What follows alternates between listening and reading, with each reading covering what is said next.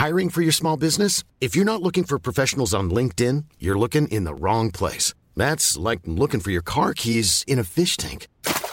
LinkedIn helps you hire professionals you can't find anywhere else, even those who aren't actively searching for a new job but might be open to the perfect role. In a given month, over 70% of LinkedIn users don't even visit other leading job sites. So start looking in the right place. With LinkedIn, you can hire professionals like a professional. Post your free job on linkedin.com/people today.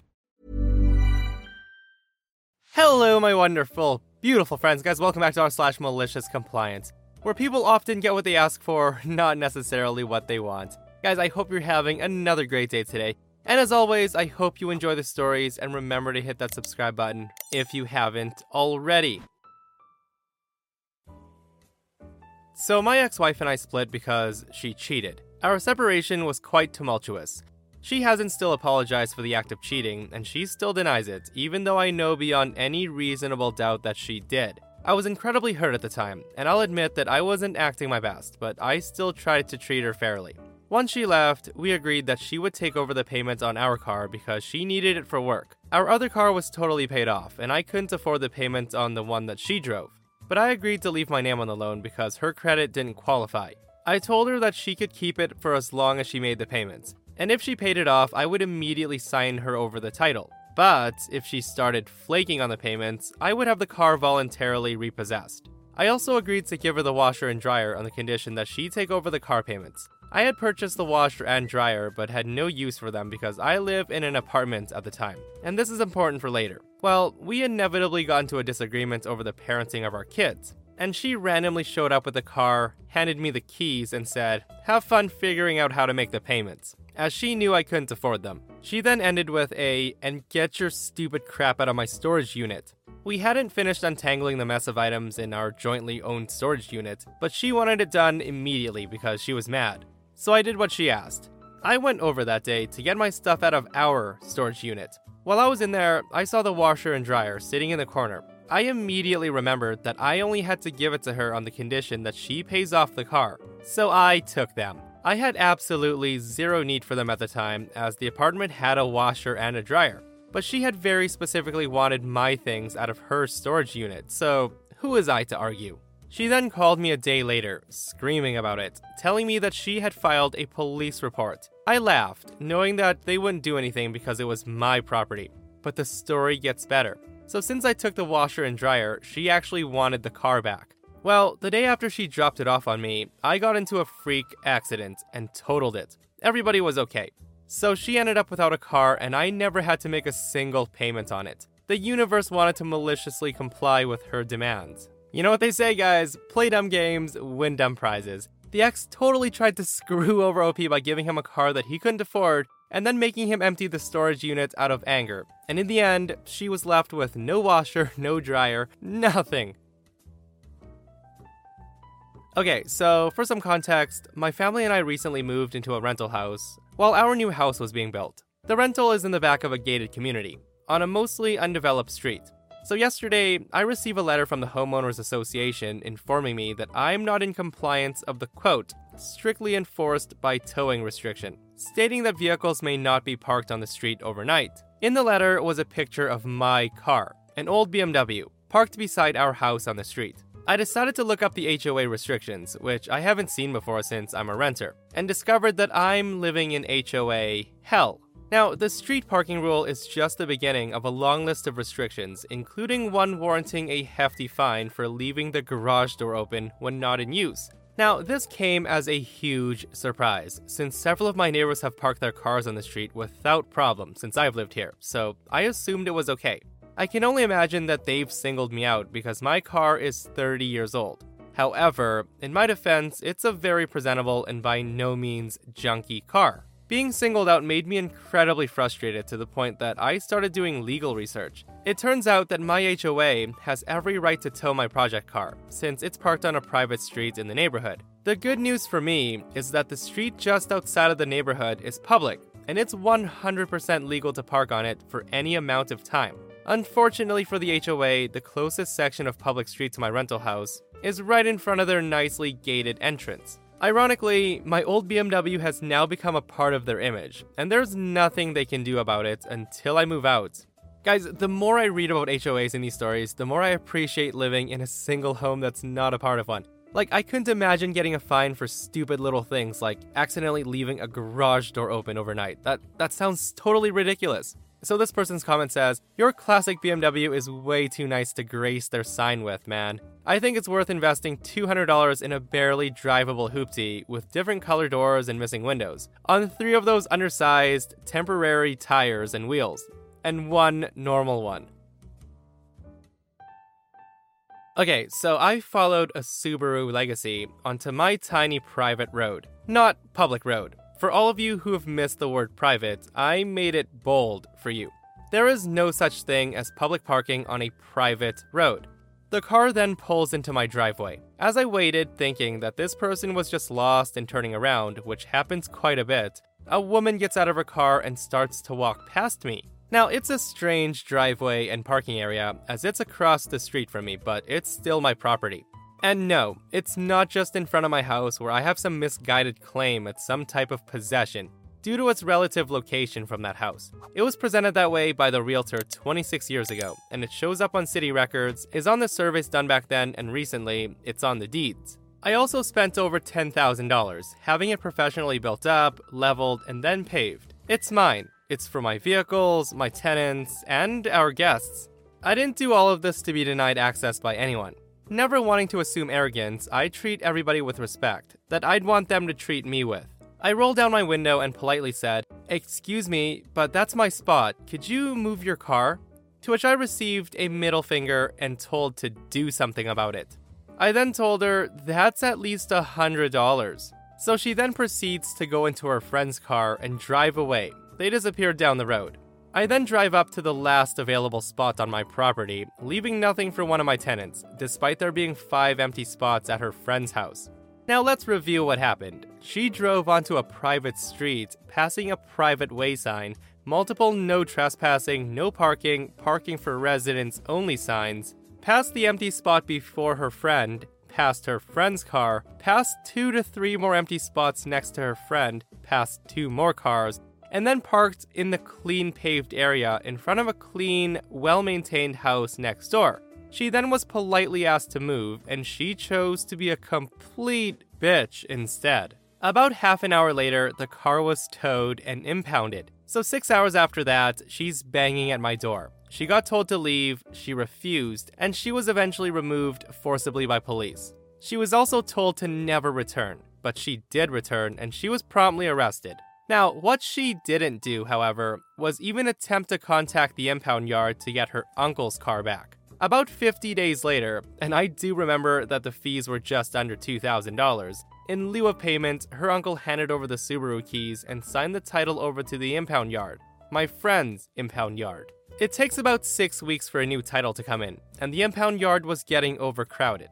Since I had just sold my black Impala and now had an empty spot, I offered to store the car at my house until the title came in.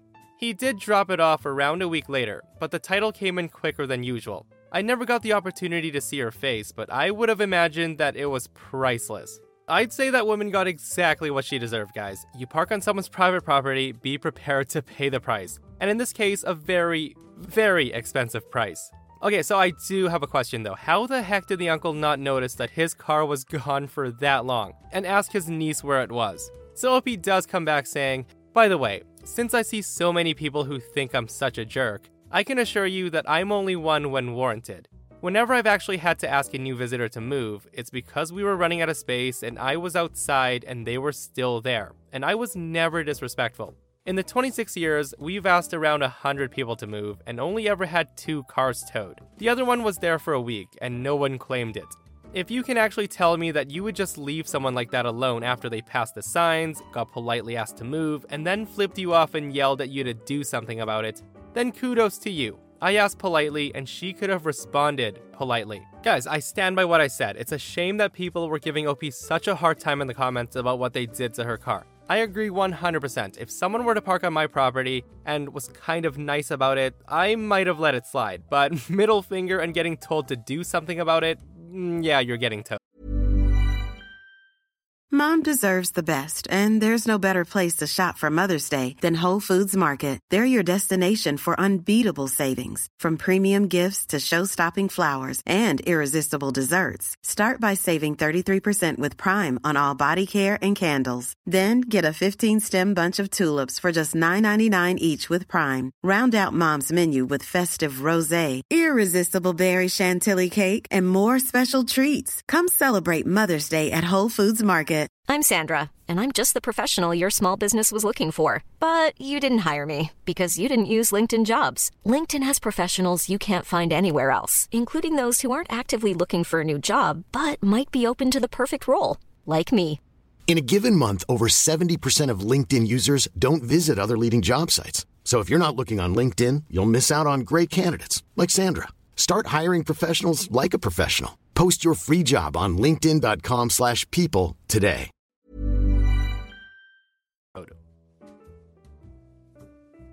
This story happened back in the 80s. It was my first job. I was working as a maintenance man at a local hotel. I'd been working there part-time since I was 16 years old, and when I turned 18, I got noticed to attend jury duty. I picked a week and I let my boss know. The owner of the hotel finds out, and he sees me in the hallway. He then tells me that I need to do whatever it takes to get out of jury duty because he needs me at the hotel that week for a large dog show, since there was going to be clogged drains, etc. And if I'm not at work, I'm fired. When I get to jury duty on day 1, I get selected to do a week-long trial. And the judge asks the jurors if there's any reason that we can't serve on jury duty. They then go around. When they get to me, I'm nervous. I've never been to court before, and I'm too scared to lie. I then tell the judge that the owner of the business I work at will fire me if I'm not back today, and said that I needed to do everything I can to get out of jury duty, or else I'm fired. Other than that, I'm fine serving. So at this, the judge looks pissed. The judge then asks me to approach the bench, asks for the name of the owner, location, etc., and then he hands the court officer a paper and says something to the officer. The judge still looks pissed, and I'm told to return to the jury box. About an hour later, they're still selecting jury when an officer returns with the owner. He's visibly shaken, in handcuffs, and he's walked to the front of the judge's bench. The owner is now standing in front of the judge. The judge then asks him questions, which he apologetically tries to worm out of. The judge, then even looking more pissed, instructs him that I will be here for jury duty, that I will serve for as long as I need to, and that he should not do anything to retaliate against me, and that the judge is filing charges and will be instructing the clerk to check with me regularly, and if for any reason I'm fired or face any disciplinary action at work, he will hold the owner in contempt, violation of a court order, and he'll spend time behind bars thinking about how important jury duty is. And then, the judge makes my boss apologize to me, in court. I made it onto the jury and served a week. I then reported back to work the following week, and I expected some blowback, but I never got fired, none of my shifts were changed, and I got paid for my time off in jury. The clerk did check back a few times, and I was told to call the direct phone number if anything happened. I was pretty much bulletproof, and worked until I saved enough money to go back to school. Guys, I would have loved to have seen the look on that boss's face when he was brought into court in front of the judge. Yeah, it's not worth getting charged with contempt of court to work a crappy shift cleaning up dog doo-doo and clogged drains, sir. In the 6th grade, I bore witness to a stunning example of malicious compliance. Several grades of classes from our elementary were called to the gymnasium for some lessons on self-defense. We were to be given some very rudimentary examples of how we, as children, can fight off an attacker when there's no other options. The instructor was a man who had a long martial artist title, and he was unbearably smug about it. Sure, he'd made some big accomplishments, but it would take every moment available to deliver his lengthy champion title verbatim. Damned if I can remember what it was. He was instructing us on how to basically go belly up like a distressed turtle to kick off an attacker. We weren't really understanding how this was feasible, and we were asking a lot of questions about it. He then got tired of the questions and called up a volunteer to demonstrate the self-defense technique. He called upon Alice, a girl in my class. He didn't just tell her how to get in position, however. He was putting his hands on her and getting her to lie belly up on the waxed gymnasium floor in a way that was truly creepy and invasive, even to children who might not understand why. He gave her long stares and made some quiet remarks to her that we couldn't hear, but the expression on her face said, "Yuck." Now, I was only 11 years old, but I got the gist of the situation and thought to myself, oh my goodness, this guy's effing gross. She had her legs up to kick, was making kicking motions, but clearly swerving away from making direct hits to this man. It wasn't enough for him to just have the kids understand the technique. He needed to demonstrate his martial arts prowess. He then said to her, no, go ahead and fight me. This works on an amateur, but I'm an... Insert his lengthy and proud title right here. Now, he could not have known, but my entire class knew that Alice was a competitive swimmer. She had swimming skills beyond her years, and all the medals and awards to prove it, complete with the muscular development of someone who spent years mastering their sport, particularly in her legs. Alice seized the opportunity to fight off a man who was already throwing up some problematic indicators of his own predatory nature. She kicked him a few times, clipping his shin or thigh as he artfully dodged her full-on attacks with a big grin on his face. She then triumphantly planted her sneaker directly into his crotch with a force that made both her and the man red in the face. He then lets out a strangled yelp before crumpling to the ground. The guy then dry heaved a few times too. He was in medical distress, and some students rushed to help him up. To the children, though, we just saw a guy get kicked in the balls by a kid. That's comedy gold in elementary school.